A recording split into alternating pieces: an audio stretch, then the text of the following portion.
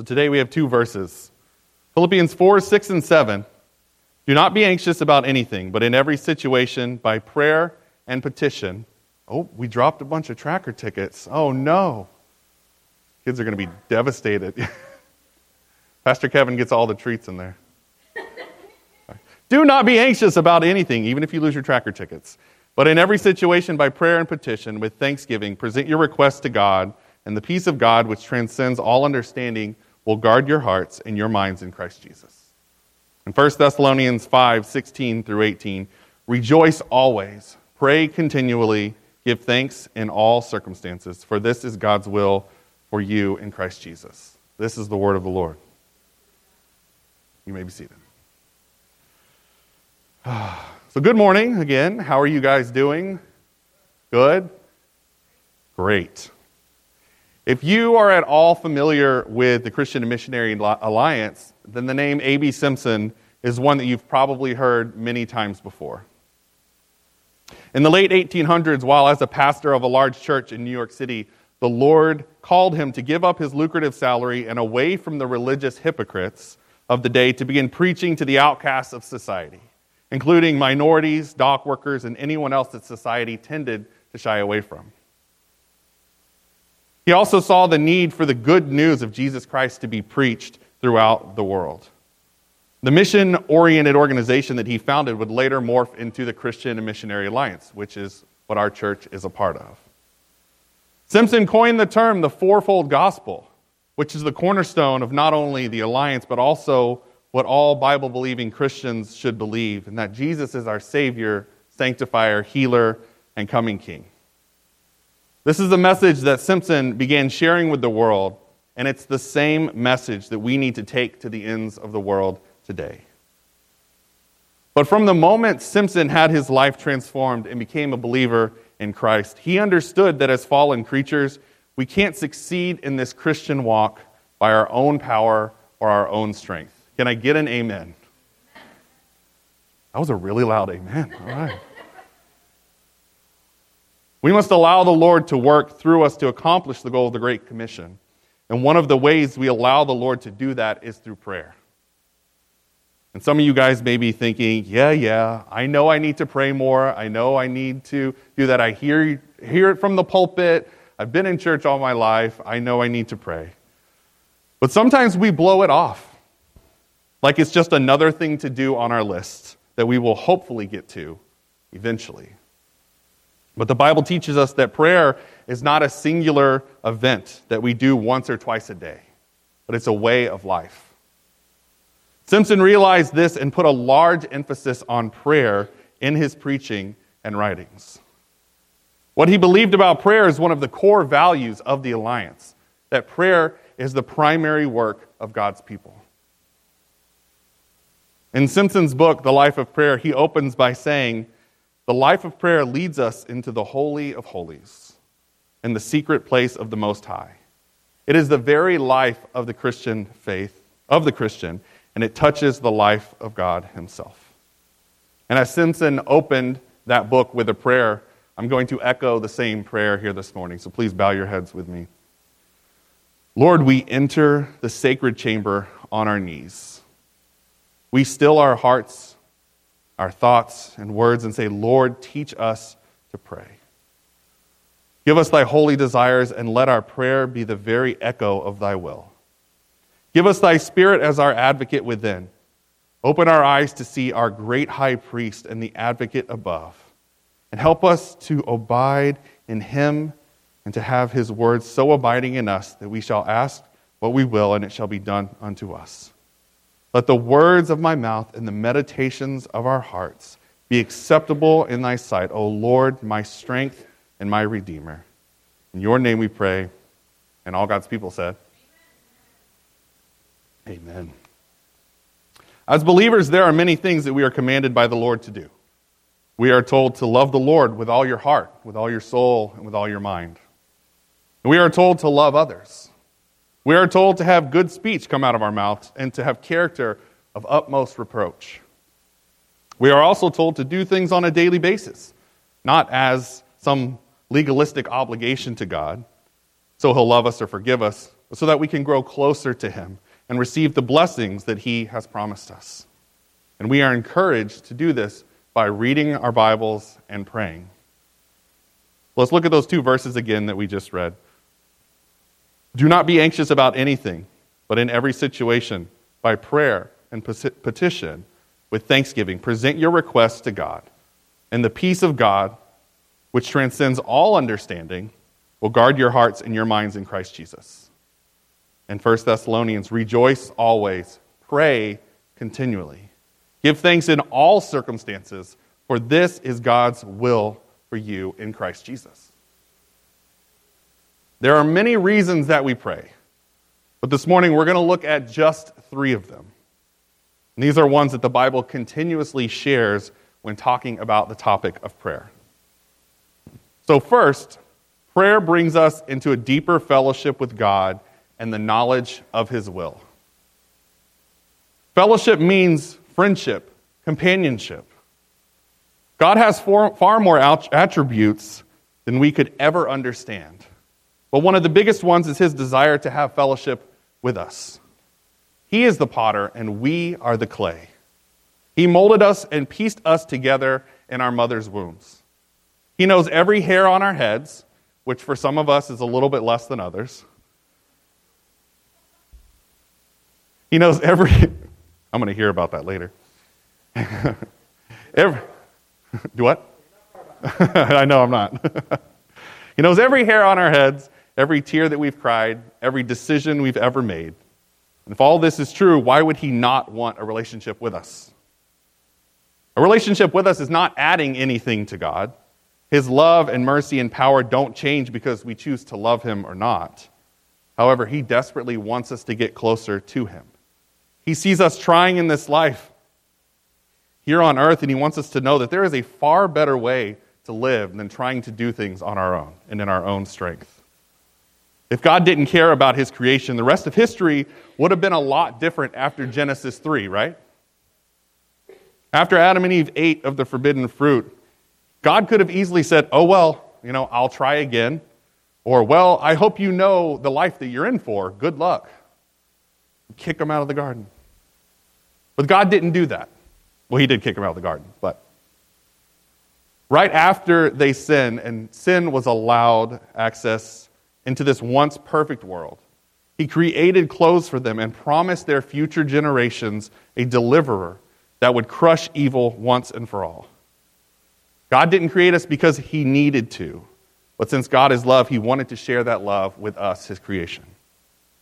And there's something very interesting that we find in Genesis 3, right after Adam and Eve realized that they had no clothes on.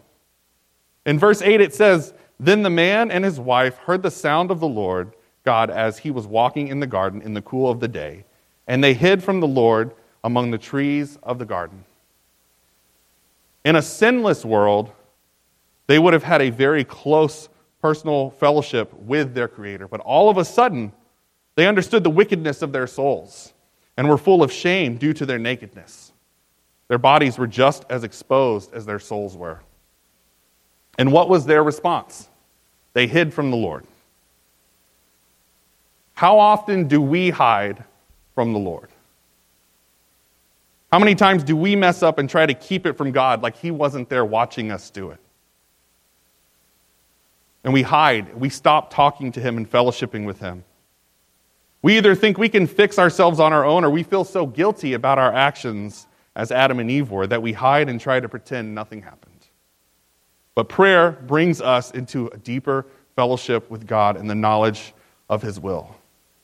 And in our most shameful moments, when we fall flat on our face, instead of hiding from the Lord, he calls us to seek him out through prayer.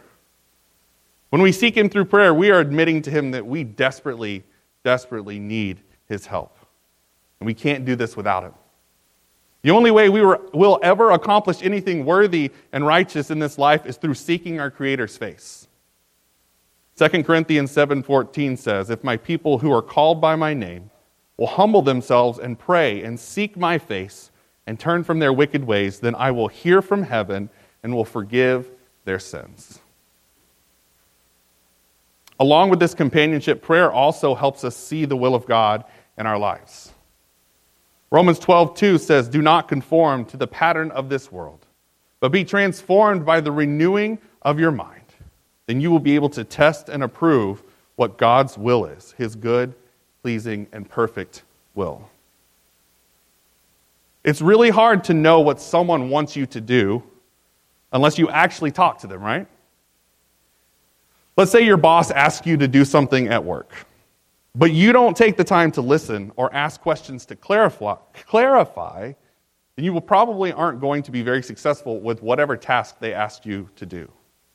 Yes, you may get some of it right, but maybe the boss wanted it done a different way than you thought was best. Or maybe they could have given you some tips to get it done better or faster. And that's what we do sometimes in our walks with the Lord. We think we know what's best for our lives, or even what we think God wants us to do.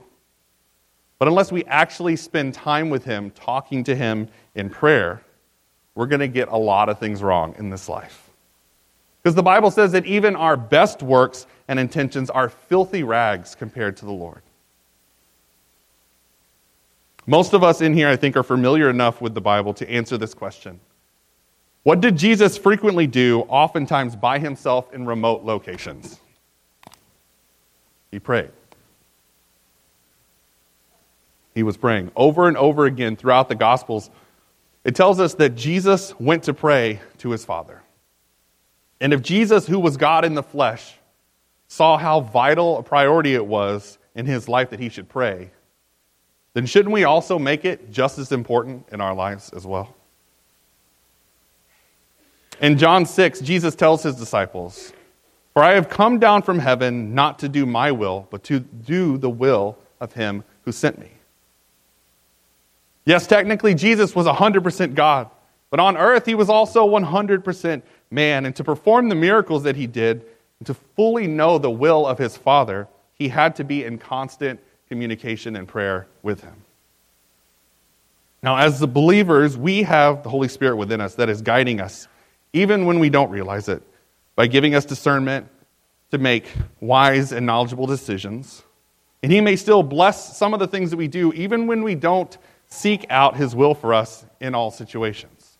Because we do have free will to choose things in our life, if we so choose.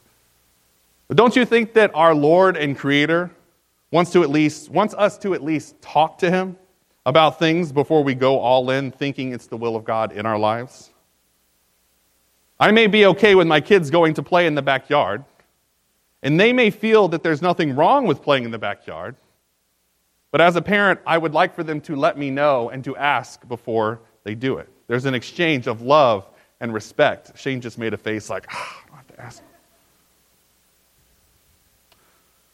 There's also the opportunity for me to impart on them information that they might not have otherwise known. Let's say hypothetically 99 out of 100 times it's safe to play in our backyard. However, the one time, had they asked first, they would have been able to be warned of the dangerous swarm of bees outside that they didn't know were there. That's just an example. There's not a swarm of bees in our backyard. Colossians 4:2 tells us to devote ourselves to prayer, and by seeking his will for our lives through fellowship and prayer, he can help us avoid things in life that we never saw coming our way. And just think of all the things that God potentially shields us from every single day that we never even aware of. Don't get me wrong, prayer is not a cure-all for this broken world. It does not guarantee a perfect, happy life by any means. More prayer doesn't always equate to an easier life given to us by our Heavenly Father. But as Jesus showed when he was praying in the garden, prayer brings us into deeper fellowship with God in the knowledge of his will, even if it's not what we expected. Because whether in the good or in the bad, the closer we are to our Creator, the better. Because there is one out there who is doing everything in his power to get us to crash and burn. The enemy is at work in our lives through our flesh, battling the Spirit within us, whether we like it or not. Since we know that this enemy exists, not only must we pray to get closer to God and understand his will, but secondly, we pray because prayer assaults the enemy's forces. One of the things that Satan is always trying to do in our lives is to keep us from praying. He was once God's most beautiful and trusted angel, and he knows the power that prayer has in our lives. By a show of hands, how many of you have gone to pray and totally been sidetracked by a long list of things that you need to get done in any given day? I think most of us, both hands. Satan is in the business of keeping us distracted with the world around us, to the point that we will go through entire stretches of time without actually seeking our Savior in prayer. We have any C.S. Lewis fans? A couple. In his book, The Screwtape Letters, the head demon Screwtape says to his underling Wormwood, in response to the soul that they're trying to corrupt and bring to the dark side, "You will find that anything or nothing is sufficient to attract his wandering attention. You no longer need a good book, which he really likes, to keep him from his prayers or his work or his sleep. A column of advertisements in yesterday's paper will do. You can make him do anything, or you can make him do nothing at all for long periods of time." I wonder what C.S. Lewis would write in regards to all of the social media we have and how easily advertisements are bombarding us every single day. It is very important as Christians that we don't let the conveniences and luxuries of this world to overconsume our lives. Okay, you don't have to raise your hands, but how many of you have already checked some form of social media today before we came to church? Again, don't raise your hands. But how many of you waste time on apps or binge watch Netflix and then wonder where the time went? Okay, last rhetorical question. How many of us seek these things often as a distraction from reality? I would raise my hand for all three. I've been guilty of each one of these, and I know that some of us in here may be as well. I'm not saying that you can't check Facebook or you can't watch a good movie, but when's enough going to be enough? When will we as believers realize that all this junk is making us really ineffective for spreading the gospel? And it's driving us farther and farther away from the Lord. An article a few years ago stated that the average person spends about 2 or 3 hours a day on social media. 2 to 3 hours. That translates to over 5.5 years of our life. They also said that time on social media beats out the time we spend eating, drinking, socializing, and grooming. And that was a few years back. It's probably much worse now. And that's just social media. That doesn't include all of the streaming sites like Hulu and Netflix and Amazon. Places that allow us to watch shows at gluttonous rates. Unfortunately, in our society, the numbers for the younger generations on social media are even worse than that. And I know that a lot of us read our Bibles on our phone, which is really convenient when we're on the go and we need to quickly look up a verse to share with someone. But I hope that each one of us in here has an actual physical Bible. And I realize the irony of that I'm standing up here with a piece of technology and not my physical Bible. It is not lost on me, okay? Do as I say, not as I do. That's not biblical. I hope that each one of us has a physical Bible to use to meditate in the Word without getting bombarded by this world around us. It's easy to get distracted while using your phones or your devices, even when reading the Lord's Word. It would be like me sitting in my living room, opening up my Bible, and as soon as I start reading, a random person walks into the room and chunks a newspaper at me. Then a few minutes later, another stranger comes into my room and lays a piece of mail right on the page of the Bible that I'm reading. And then 5 minutes later, another random stranger comes in, takes a selfie of themselves, and then throws the camera at me. Wouldn't all of those things be totally distracting if that happened?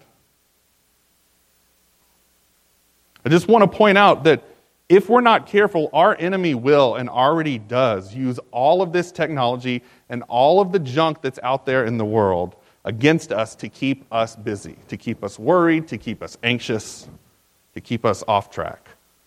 And it's by far, I think, one of the, if not the greatest tools that Satan uses to render us unable to fight against him. Could you imagine the difference it would make, not only in our lives, but in our country and our world, if we as Christians used all this time far more wisely? Okay, this is going to sound a little ridiculous or maybe too much information, but even the time we spend in the bathroom can be spent better. Now, let's be honest, this is a judgment-free zone. I am not the only one who takes their phone in and watches videos or reads stuff while going to the bathroom. And as my loving wife has reminded me, I'm really opening up myself to you guys.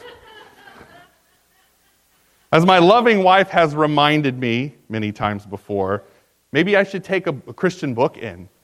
Or even better, take the Bible in to read and meditate on. A new devotional series, Reading John on the John. I promise I'm going somewhere with this. And if your name is John, I'm sorry. Where is John? John's not here today. That would have been a good one. I bring this up because from his own admission and medical diagnosis, Martin Luther suffered from chronic constipation and did a lot of his studying, his work, and prayer while in the bathroom. Most of the 95 Theses that would later create the Protestant Reformation were written during these times. It's a fun history fact for you today. Back to my main point. We need to be intentional with the time that we have of spending time with the Lord. Martin Luther didn't let even all of his ailments that he had, he didn't let that keep him from spending time, intimate time, getting to know the Lord, studying the Word, and producing documents that changed the course of history. We need to be intentional with spending time with the Lord whenever and wherever we can. We have to stop letting the things around us distract us from spending time with the Lord.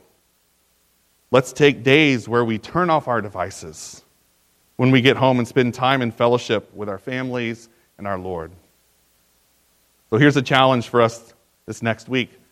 Take an entire day, or at least an evening when you're off from work, to turn off the devices and spend time with God and your family in prayer and in fellowship. And I'm expecting my family to hold me to that. Be intentional with your time and realize that it's precious and that you won't get it back.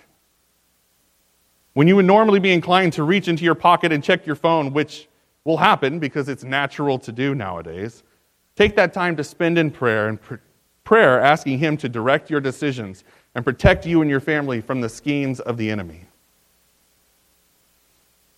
These can also be the times that you actually pray for the people that you've said you would pray for. Give your time totally to God one afternoon this week and see what God does.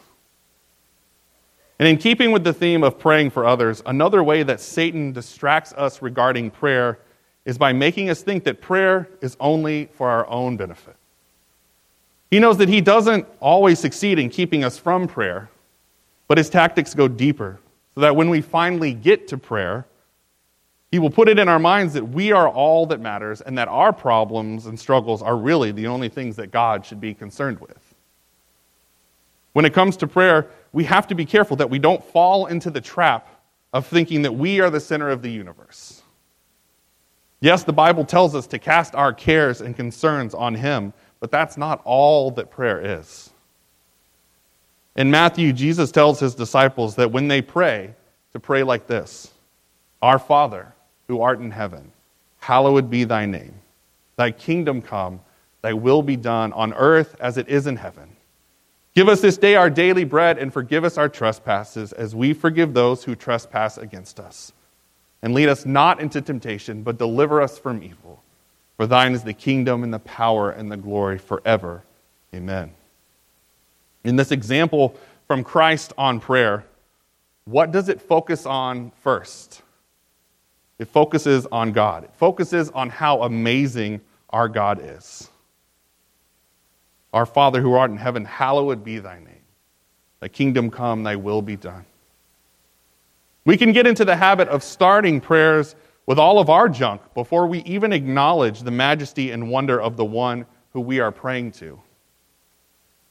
Has anyone ever had a friend or a loved one who asked you how you were doing, but before you could even come up with words to speak, they were already talking about themselves and all the things wrong with their life? And I wonder sometimes if God feels that way when we come to Him in prayer.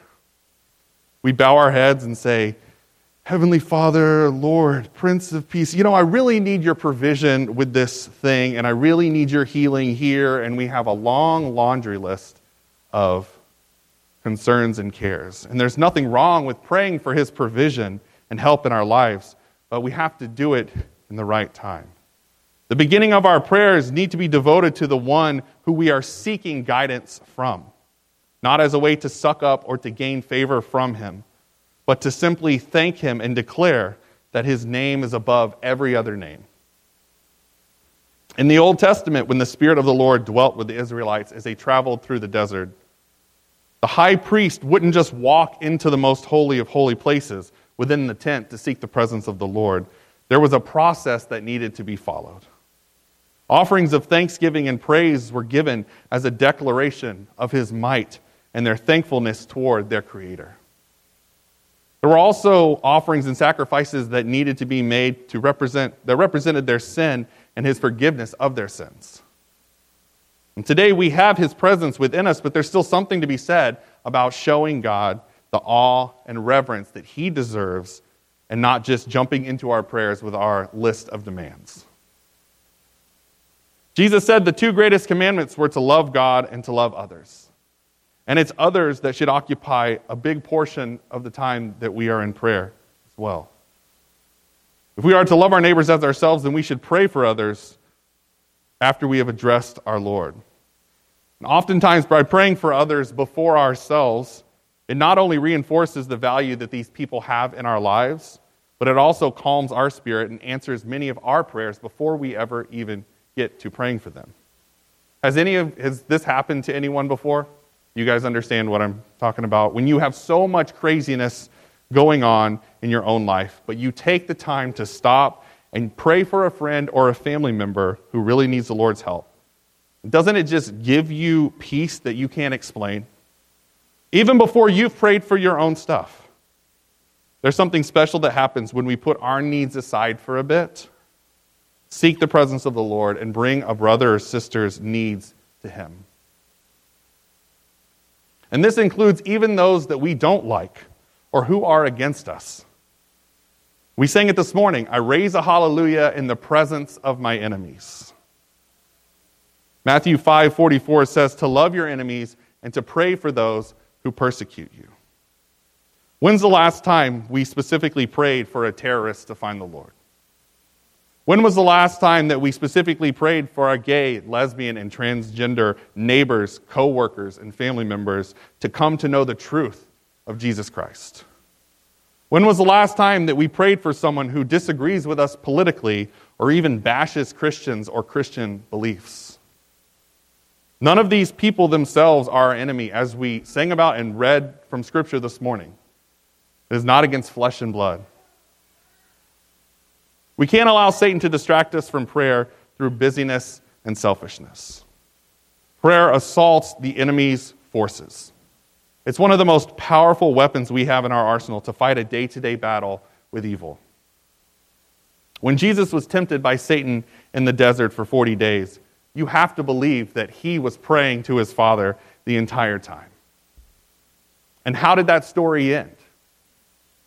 Because of his fellowship with the Father and his knowledge of Scripture, Satan fled because he knew he had no power there. Once we know the will of the Father by getting close to him and counter the enemy's attacks in prayer, we can then better come to know the third thing that prayer does. Prayer facilitates the healing power of God. In James 5 it says, "Is anyone among you in trouble? Let them pray. Is anyone happy? Let them sing songs of praise. Is anyone among you sick? Let them call the elders of the church to pray over them and anoint them with oil in the name of the Lord. And the prayer offered in faith will make the sick person well. The Lord will raise them up. If they have sinned, they will be forgiven. Therefore, confess your sins to each other and pray for each other so that you may be healed. The prayer of a righteous person is powerful and effective. So I'll say this before we go more into the topic of healing. No amount of faith or prayer on our part is enough to heal us. We have absolutely no power in and of ourselves to heal ourselves or to heal others. When Christ died for our sins, He not only died to heal our souls, He also died to save our mortal bodies from this world that has so much disease and so much sickness. God created each one of us with a soul along with a body and is equally concerned with both of these. And if we know that we can't save our own souls, then we must also understand that we can't heal our own bodies in our own strength. God has complete control and power over who He decides to heal and who He decides to not heal. However, there are things that are present in those that we see God choosing to heal. And in cases that we have seen personally with friends and family, and the stories of healing in the Bible, we see there's common denominators are always faith and prayer. Of the 37 miracles performed by Jesus in the 4 Gospels, 28 of them were miracles of healing, either spiritually, physically, or both. And in almost every instance, we see faith and prayer. Over and over again, Jesus says, because of your faith, you are healed. It was their faith that allowed the power of the Holy Spirit to work in them and facilitate healing. And even though these healings didn't involve prayer as we usually think about it, with head bowed and eyes closed, doesn't mean that prayer wasn't present in these biblical stories. Prayer is a solemn request for help or expression of thanks addressed to God. And those in the Bible were doing that exact thing. They believed that Jesus was the Son of God that was prophesied, and therefore was God Himself. And they may not have had their eyes closed, but they were solemnly and faithfully coming before their Creator in prayer. And notice that none of them came up to Jesus and told them how much they were praying or how much faith they had. It was through their faith and prayer in the one who could heal that healed them. And some people in church circles or on TV will say that if all you do is have a certain amount of faith or amount of prayer, then God will heal you and give you everything you desire. But that's not how God works. There's no prayer punch card like a restaurant where after you get so many prayers and faith punches that you get a free miracle. If we had the power to do it all on our own, then we'd have no need for God, and all the scriptures advising us to seek Him would be useless. We must realize that the only true healing we will receive is when we stand before God's throne, or if He comes back before then. Until then, any earthly healing we receive is only temporary. And to me, knowing this makes it a little easier to understand when God's answers don't match up to what my prayers are. Some of us here this morning may have seen the healing power of God in our lives firsthand. Some of us are currently battling and are patiently seeking and praying for the Lord to deliver us or someone we love. Some of us in here this morning may feel that maybe our prayers weren't answered or were ignored altogether. God says to ask anything in His name and will be given to us. Then why don't we see all of our prayers answered the exact way that we want them to be? Isaiah 55, 8 and 9 says, "For my thoughts are not your thoughts, neither are your ways my ways, declare the Lord. As the heavens are higher than the earth, so are my ways higher than your ways, and my thoughts than your thoughts." We will never understand why the Lord chooses to heal some and not others. But we know that He sees the entirety of our lives and has a plan for us greater than we could ever come up with ourselves. Oftentimes, there are things that He wants us to learn that we may not have learned having not gone through these trials. Look at the life of Paul. He experienced hardship and persecution more than we could imagine. And in 2 Corinthians 12, he says, "I was given a thorn in my flesh, a messenger of Satan to torment me. And 3 times I pleaded with the Lord to take it from me.